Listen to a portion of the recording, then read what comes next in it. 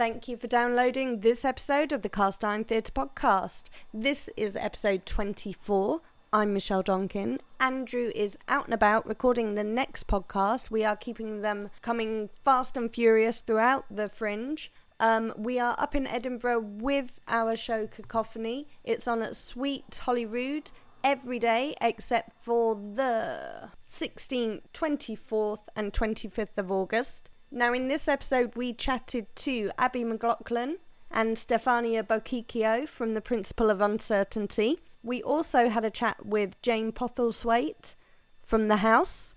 Without Andrew here, I think I'm going to keep this introduction to the podcast very short, very sweet, and I hope you enjoy.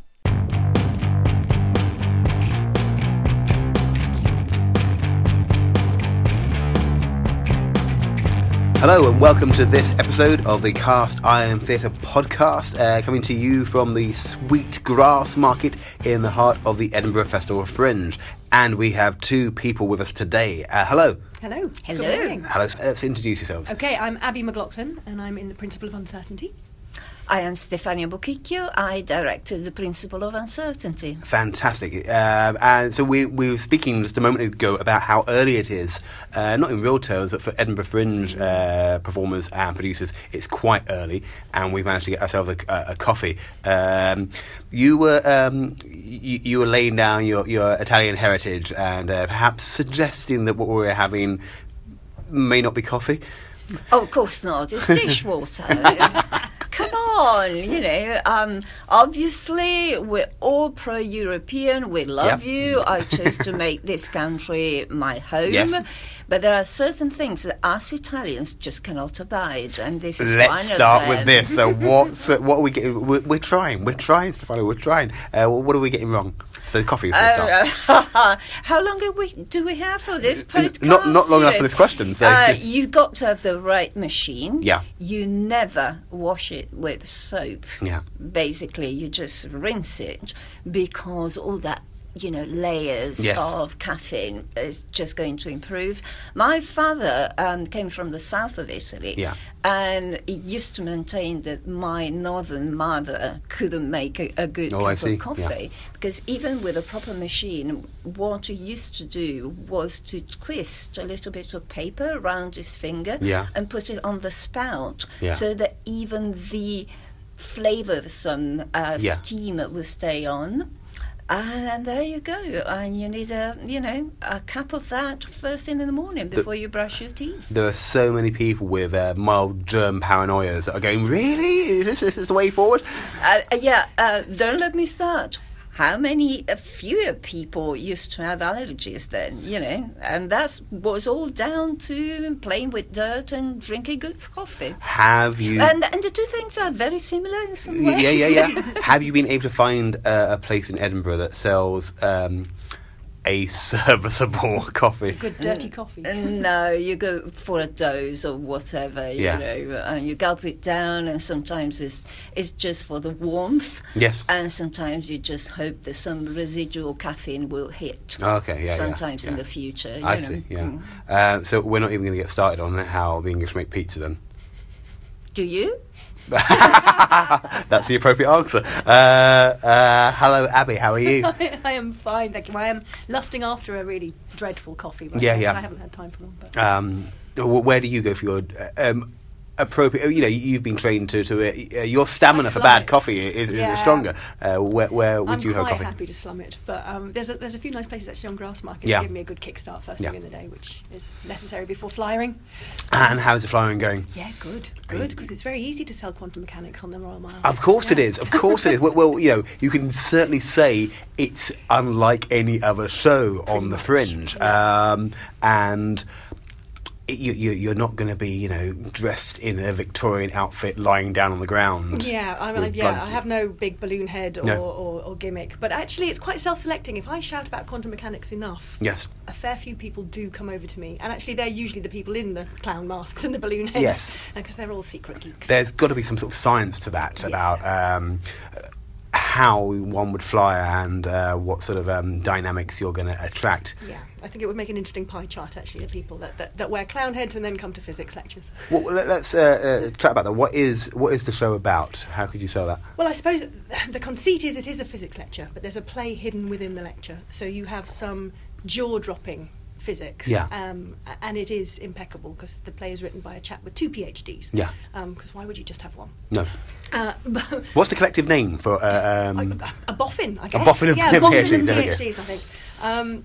So within the impeccable science, which is the sort of introduction to the wonder of the universe, comes this beautiful story that sort of is unfolded throughout, and the science feeds into that personal story. I'm not going to reveal too much, but it's beautifully written, and it's a joy to perform it. And that's, I guess, the sense of because we're currently in a bit of a renaissance of enjoying science on the television, on the radio, and indeed as live lectures.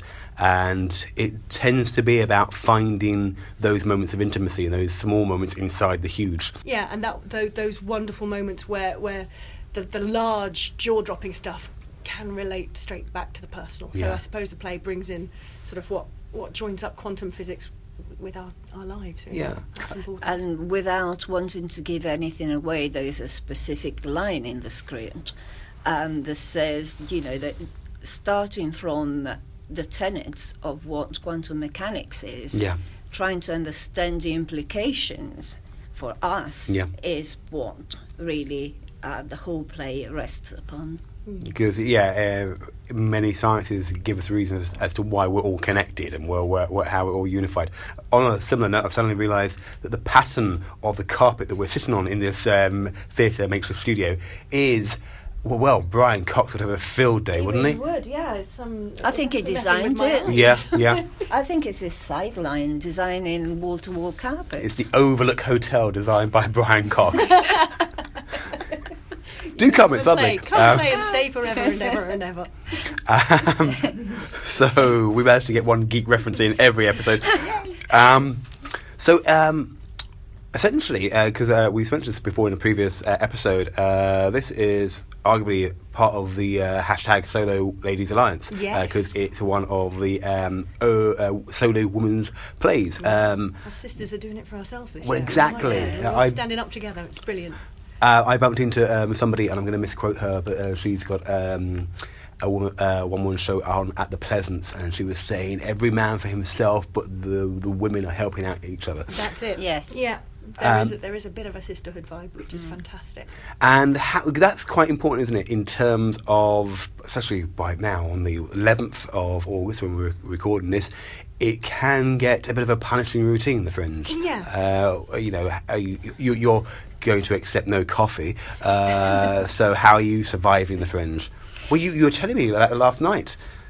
Well, it's not my first Fringe. No. So you develop some sort of routine, and also because I do several things. I work as a publicist as well as a producer, and this time a director. And when I have to prep new companies, is always reach out, make friends, and do not feel in competition with anyone else, and because we're all in the same boat together. Absolutely. So when you're feeling a bit down, talk about it with somebody that you made friends with. Like in life, it really does not pay off to keep things for yourself.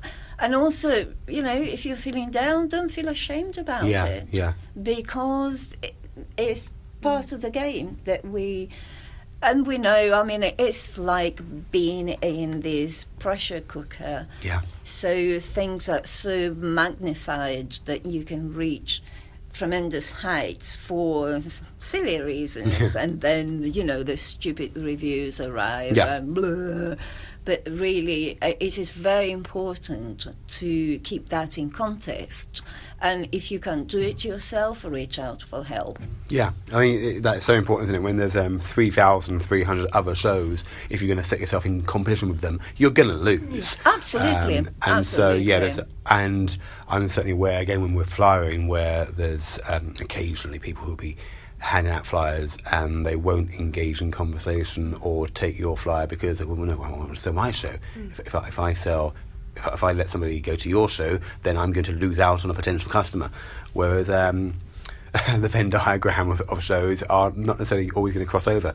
It's quite fun actually out on the Mile. I've had a lot more positive than negative with other performers. Fantastic. And a lot of people sort of working sort of in that sense of the spirit that you kind of want to foster and encourage, that everybody is cross-feeding and there's information, and well, if you like that show, well, you might like this show, and people actually taking the time to stop from the mass flyering to talk to each other. But as you said, I mean, if you think of yourself in competition with 3,299, you lose. Yeah. But if you think of yourself in alliance with 3,200, then how can you lose? Yeah.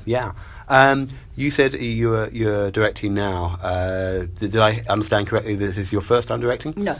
Okay, so this is my directorial debut at the Fringe. I see. Yeah.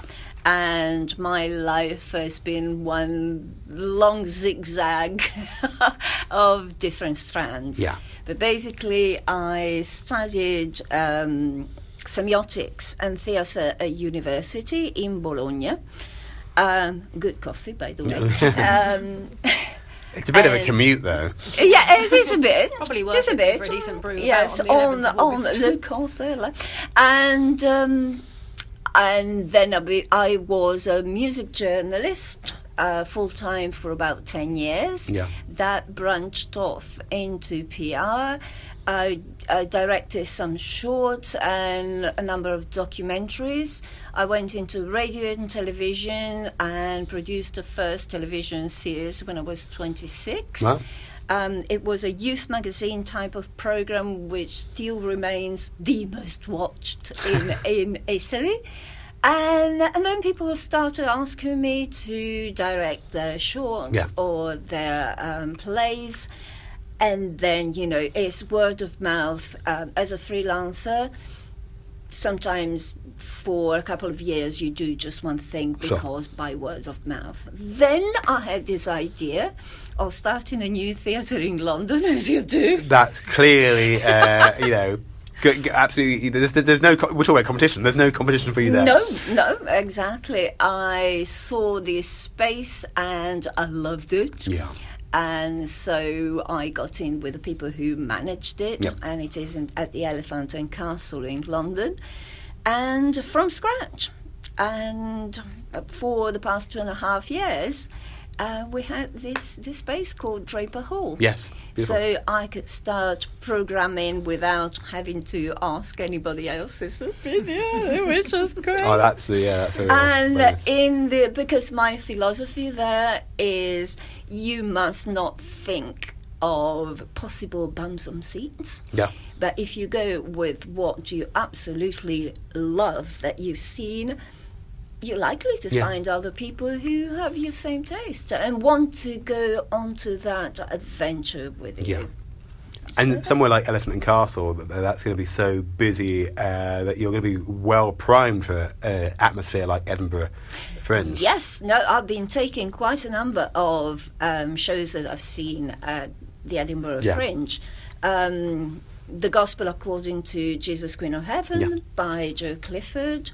Emily Cardin's Richard III inaugurated my first proper theatre season, and we did 3 weeks with the Principle of Uncertainty, which, by the way, in this version is I was thinking about it, how to call it. This is the unplugged version. It was always the unplugged, but also I swapped the gender of the protagonist from the original. I see. From the original version, very specifically because I could invest the central character with a more rounded, emotional. There's much more to it, I think, as a female. Yes.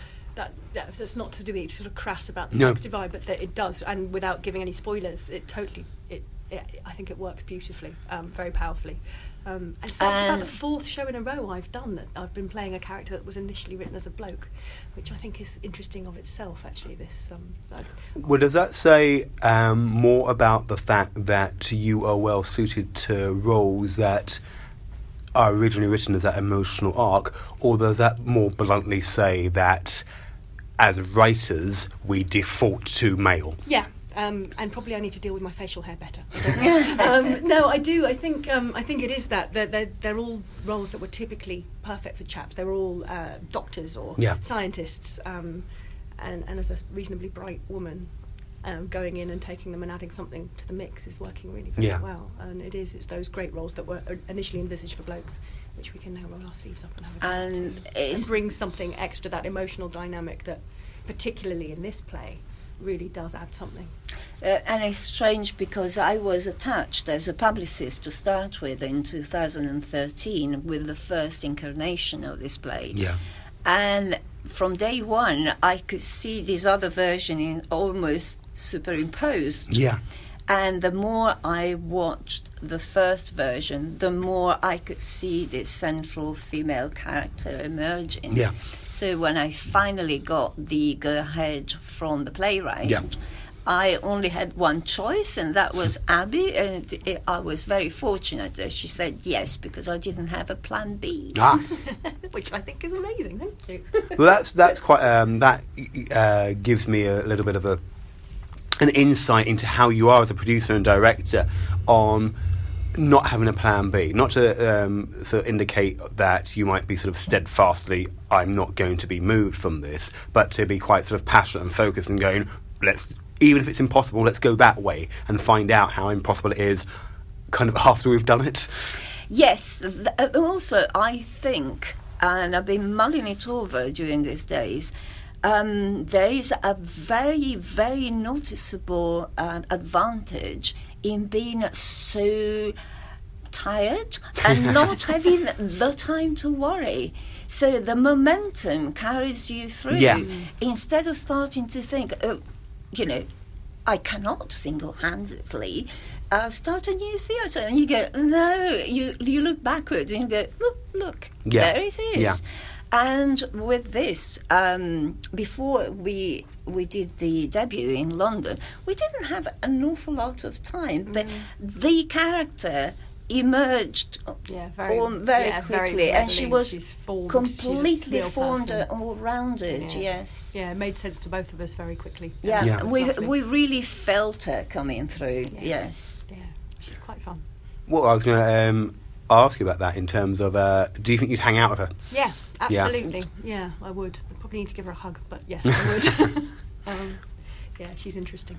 It feels like just the beginning of the conversation, but it has to be almost the end of the conversation, because I could quite comfortably sort of, that feels like just a prologue, and it's not going to be. So I'm going to sort of like throw a couple of questions at you, which we tend to end all our podcasts with. I've already spoken to you about where you go to Edinburgh for a good coffee, and the answer is I don't. You don't, no. Yes. Let's talk about where, in those little impossible moments of calm when you're trying to take a moment for yourself, is there anywhere in Edinburgh where you sort of like to hang out? Yes, but now everybody's going to go there. That is the risk. That is the risk. There's a little falafel place just round the corner from Fringe Central. Oh, yes. Called the Nile Bar. Yeah. And they have a back room which is a heaven of quiet. And okay, I tend to survive on falafels at the Fringe, but their falafels are splendidly moist. Yeah. But also you could have some fried aubergines with Fantastic. That rocks. When people are printing out their reviews on their posters, I don't think anybody will have a review as inviting as splendidly moist. It resonated with me too. Yeah. But I wasn't going to comment. So, Abby, is there anywhere that you like to hang out? Match splendidly moist. I go to Let Me Eat. Yeah. If you tie those two together, we go to a very different place. That's your next Fringe hour. It is, I think. Because it's madly busy, and you sort of plonk down, you end up sharing a table, and you can engage or not, and it's actually just it's hiding in plain sight, so that the frenetic nonsense happens around you, and you can choose to be part of it. But the food is amazing. That is a startling thing about the Fringe as well, in that people do hide in plain sight, and by which I mean sort of somebody on a celebrity basis, that somebody that's got a major primetime BBC show will be sitting next to you, or sort of go, I'm not going to be that guy. Yeah. I'm just going to carry on and then leave suddenly. This might be a quite good question, but based on the fact that your hour is a science hour.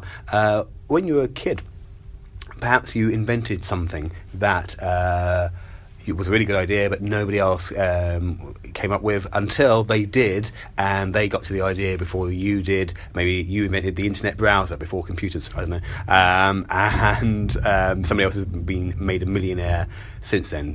Does that resonate with anybody? Me, I'm still waiting for my utopian moneyless society to kick in. Oh, yes. I came up with that when I was very small, and it hasn't happened yet, but it's coming. I think it's coming. We have nothing to fear from ruins. Well, you know... The current political climate may well sort of enforce that for you.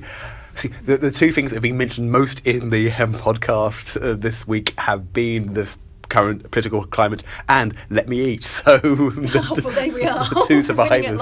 Yeah. I think I invented the driverless car when I was about 5. Yeah. Because sitting on the back seat of my parents' car, I thought, why don't we invent like rails that cars could get into, and then everybody could relax and we could punch in somehow our destination and just get off when we reach it. So you've got monorail and sat-nav in the same sort of thought. Yeah. See, age 5 and nobody listened to me. No, Shocking. It's not good enough. The mouths of babes. We should pay attention to the younglings. Yeah, and again, the other question that I'd like to ask is, again, in the moments that you don't have, are there any other shows on the Fringe that you have caught, you're hoping to catch, that you'd recommend? I'm madly excited to catch Richard III, Emily Carding. Yeah. I wanted to catch that when I was last here, but our shows clashed, and I'm very excited to see that. That's got me excited. Yeah, Cast Iron Theatre caught that in the Brighton Fringe at the Jukebox, and it's just a grand show.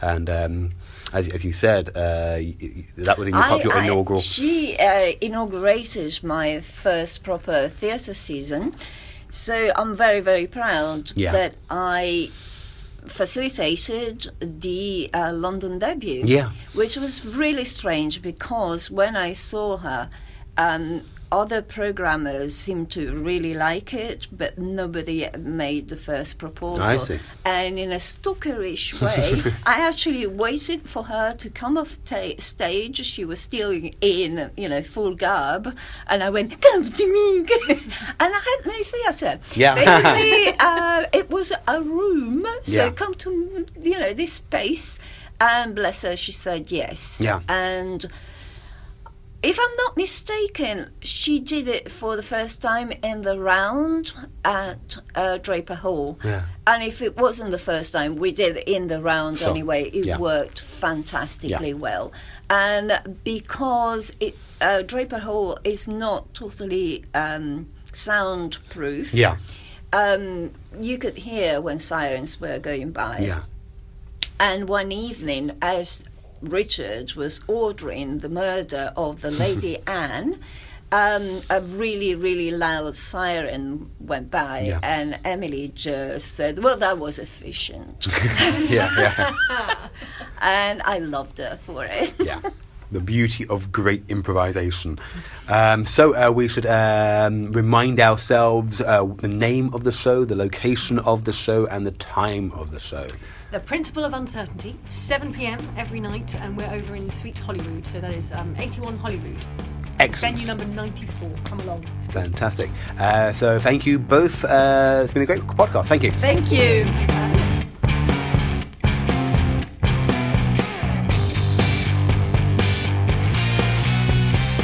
So welcome back. This is the second part of episode 24 of the Cast Iron Theatre podcast, still coming to you from the Sweetgrass Market here at the Edinburgh Fringe. I was almost going to say Brighton Fringe because, you look quite familiar. Yeah, I'm not sure that we've actually met properly, but we sort of we walk in the same circles, and I've not had a chance yet because I've always been doing the Brighton Ghost Walk at the same time to come along. Oh right, that's you ringing that bell when we're trying to I'm so sorry. Books. Yeah. So one of the reasons I'm believing I recognise you is because of the Bad Book Project, which is a Brighton thing, which you run, you curate that. Let's talk about what that is. Yes, that's been going 2 years in Brighton, and I did a acting diploma a few years back to build up my confidence, and kind of led me into comedy. Yeah. But when we were doing that, we'd often go to charity shops and find bad scripts or bad stories. And I thought, wouldn't it be great in Brighton to kind of bring people together and just read these awful things? Yeah. And there's a video on YouTube of Kristen Wiig reading from Suzanne Summers, who's an American model actress type. Yeah. And she has a book of poems. So it's Kristen Wiig reading out a Suzanne Summers poem, and it's just excellent. Yeah. I found that about 7 years ago, and I went, that's the kind of night I want. Yeah. Of people coming up and just reading celebrity autobiographies or their diaries. Yeah. I mean, it's not a brand new, amazing idea. It's kind of like a mix of different nights that already exist, like Robin Ince's Bad Book Club, Moth, which is storytelling, that's right, Cringe, which is childhood diaries, and it's just kind of it's a bit kind of roll your sleeves up and get involved. The night's always quite random, always different, and we do that once a month at the Blue Man in Brighton, and the Blue Man also own Village, which is a pub in Hanover where all the families live, and so we've been trialling it there. We've done 2 there at Village on a Sunday night at 7, and that's been quite nice. It's like a cosy night. Everyone always has a laugh. The comedians really like it. We get comedians, writers, kind of creative people who want to come and read, but they enjoy it too because it's something different for them. So basically they have to kind of pitch the book or the story and then why it's bad and demonstrate that. And every time it's completely different.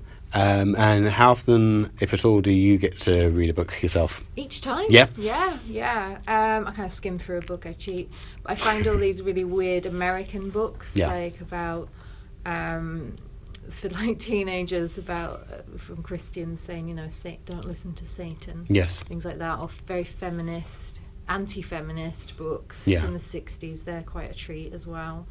There is one which I think is that I've heard of, might be a bit later, might be 70s, which is just called Woman or Women, and it's proposes to be like a scientific study of female sexuality, but it's clearly just this doctor boasting about the 14 or 15 different women that he slept with in the last 18 months. And it's just a sort of a bed-notching post book. Sounds amazing. Come read it. Brilliant. So you may have already answered this question, but do you have a favourite bad book that you've discovered in the 7 years? I read Miley Cyrus's book, her autobiography she wrote when she was 15, 16. That's quite a treat. Is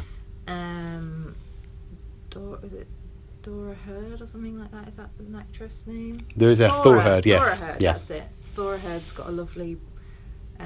is it Thora Hurd? Or Thora Birch. I have seen that mistake in TV listings when Thora Hurd was meant to be in a film called The Hole. I can't remember it now. Okay. There's been so many. Over 2 years. There's been so many. But I do like the celebrity autobiographies. Because they're trying to write, they're ghostwriters, write it in their voice. So when you read it, all the beats are there and stuff. And like the way they pronounce things or say things. So that's quite fun to play with. Beautiful. And you're here at the Edinburgh Fringe with your own show, an hour, or what's that? So my show this year is called The House. It's set in Cumbria. Last year my show was called Made in Cumbria as well. I'm Cumbrian. And it's 5 different characters, women. And this year they're all at the house. It's actually based on a real life house in the Lake District, which is a Georgian house on an island in the middle of a lake. Oh, okay. So when the audience come in, they see like a welcome video to put them where they are. And then they're at the house kind of meeting new people, and there's a mystery.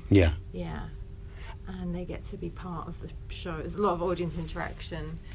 And they get to be, something's just happened and the audience are involved. So there's it's not purely then a character sketch show. There's actually a narrative. It's there's a play. Arcs and everything. Yeah. All the characters link up. There's an overall arc and story. It hopefully gets wrapped up at the end.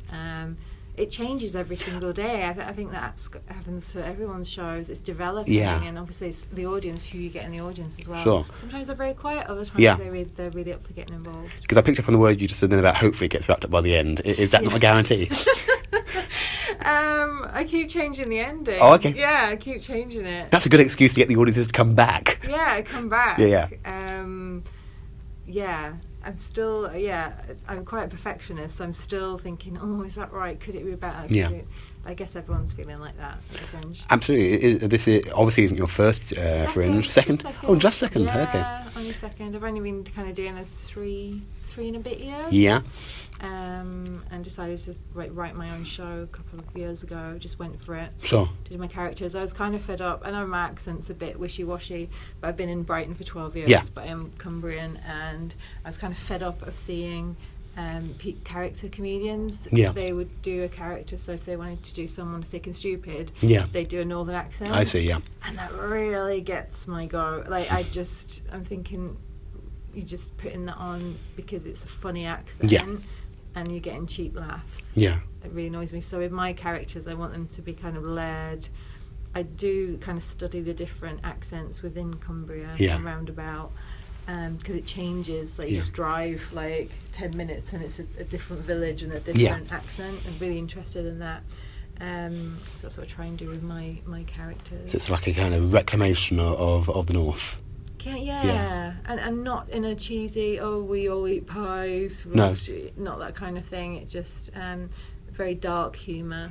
I enjoy playing with. Yeah. And so this being your sophomore year, your second sort of year of doing a full hour at Edinburgh, what did you bring from your first year to sort of embolden you or terrify you about year two? It was like writing a difficult second album. Yeah. Because I had success with Made in Cumbria, I did it at Brighton Fringe, and then the year after I did it again, but a different version of it. Yeah. So I'd had a year or two to work on that script and work with directors and things. This year I had a couple of directors let me down, and so I felt like I wasn't as prepared. Yeah. But this year I was really tightly scripted last year. Yeah. From doing acting and things like that, and if there was more improv, sometimes it would throw me off. Sure. Whereas this year I've let there be some space to play off the audience. Sorry, and that's been quite enjoyable to play and have fun. Yeah. And last year I was kind of really wanting good reviews, and I was trying to get an agent. And this year I'm not too bothered about that. I just want to have fun. I want to push myself. Yeah. They're kind of the main things, and just become a better writer and performer, really. And this year just see as many shows as I can. Yeah, because we can get trapped, can't we, in terms of the Edinburgh Fringe, of wanting to be that year's discovery, being that year's breakout, and it's not that easy a task, really, is it? Even if you are deserving of such. And because I've only been going a few years, I don't really want that yet. I mean, I think I'm quite lucky. I don't have an agent. Yeah. I am just stealth, just under the radar. People recognise my name, but I'm not famous or anything, and that's quite nice because it takes the pressure off. So I can have fun this year, and I can experiment and do new characters. I haven't got anyone breathing down my neck going, "You need to be going out every night doing gigs." Yeah. So I quite not been there yet. I think for a 5-year plan, I still want to be doing this in 10 years. In 5 years, I think, okay, in 5 years, I want to be writing award-winning stuff. Yeah. But at the moment, I think if you got there now, I think there's nowhere you could go. Yeah. It would be awful if you just. I feel sorry for these people who just start off in comedy and then all of a sudden they got all these awards. Yeah. And there's so much expectation on them, and they're just not ready because they haven't put in the spade work. Yeah. And all of that might sound like protesting too much, but there's a great logic there, especially when you talk about being stealth, because if nobody's heard of you yet, that means you can get to be great at 4 different things rather than being pigeonholed in one thing. Yeah, I'm getting a couple of people have said, which is quite interesting, that my humour is like the League of Gentlemen. Yeah. Someone wrote something, said she's too derivative of the League of Gentlemen. Yeah. I mean, how can you be too... It's like, I'm a one-woman show. Yeah. That's 4 guys, Yeah. 3 of them who perform. Yeah.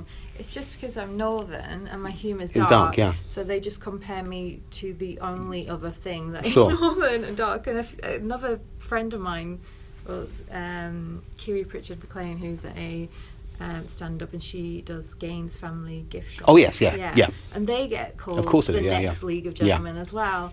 So it's quite nice that I haven't got another female to be compared to. No. But you're comparing me to 4 guys. Yeah, and it's a really interesting line, because I mean, I adore the League of Gentlemen, but for anybody to be called derivative of them, I mean, bless them, they're original and they're smart, but their gag was to be derivative, because a lot of their main gags and influence are taken from Anarchus and Hammer Horror and stuff. Yeah. And also, in real terms, if we're talking Edinburgh, they're 20 years old now. Yeah. So it's time for, somebody else to be able to take the next mantle, whatever that means, even if it is in that sort of easy labelling of northern and dark. I guess that means, even if we accept it, that allows you to move into a tradition. We don't really talk about traditions in comedy. We normally attribute it to literature of a moment in time. But it might be that between the 90s and now that there's a recognition of a tradition of northern darkness and response, that whole acceptance, post Ken Loach sort of thing of examining sort of, I don't know, to use the sort of the cliches, that sort of wetness and darkness of that part of the country. Yeah. I mean, I was brought up on dark humour. Yeah. Like, in the countryside, things die and you see things you should not see. Like, when my auntie's next door neighbour was an old guy, Bill, and one day we were all walking to school, and Bill's in the field next to his house digging a ditch with a bag full of kittens, filling the ditch with water, throwing the kittens in and putting soil over it, while we're, like, all just staring, like, me and my cousins, like, oh my God. Yeah, so stuff like being exposed to that at a very young age. Very Ted Hughes, isn't it? Yeah. Early Purges. Early Purges. I lived the early Purges, and seeing a friend, dad skin rabbits and stuff, and yeah, that's a whole sort of. And it's just dark humour. Like you go home and you find out who's died or who's dying. Like that's what my nana always tells me. That's a letter from grandmother. My grandmother sent my mum a letter once, and although I have Irish heritage, I'm not even going to attempt to do the accent. And the letter was so beautifully written in terms of, dear Francis, how are you? Do you remember Jonah, who used to give you sweets? Well, he's dead. And do you remember Lucy, who used to live in the church next to us? Well, she's dead too. Well, right back soon, otherwise it'll be my turn next. Love, Mum. Lovely. So, yes. As I was saying for our first guest, this feels like the prologue to a chat, but it's because we're at the Edinburgh Fringe, we're having to cut down our hour-long chat, so it is normally down to 15 minutes, and we're on the 50-minute mark now.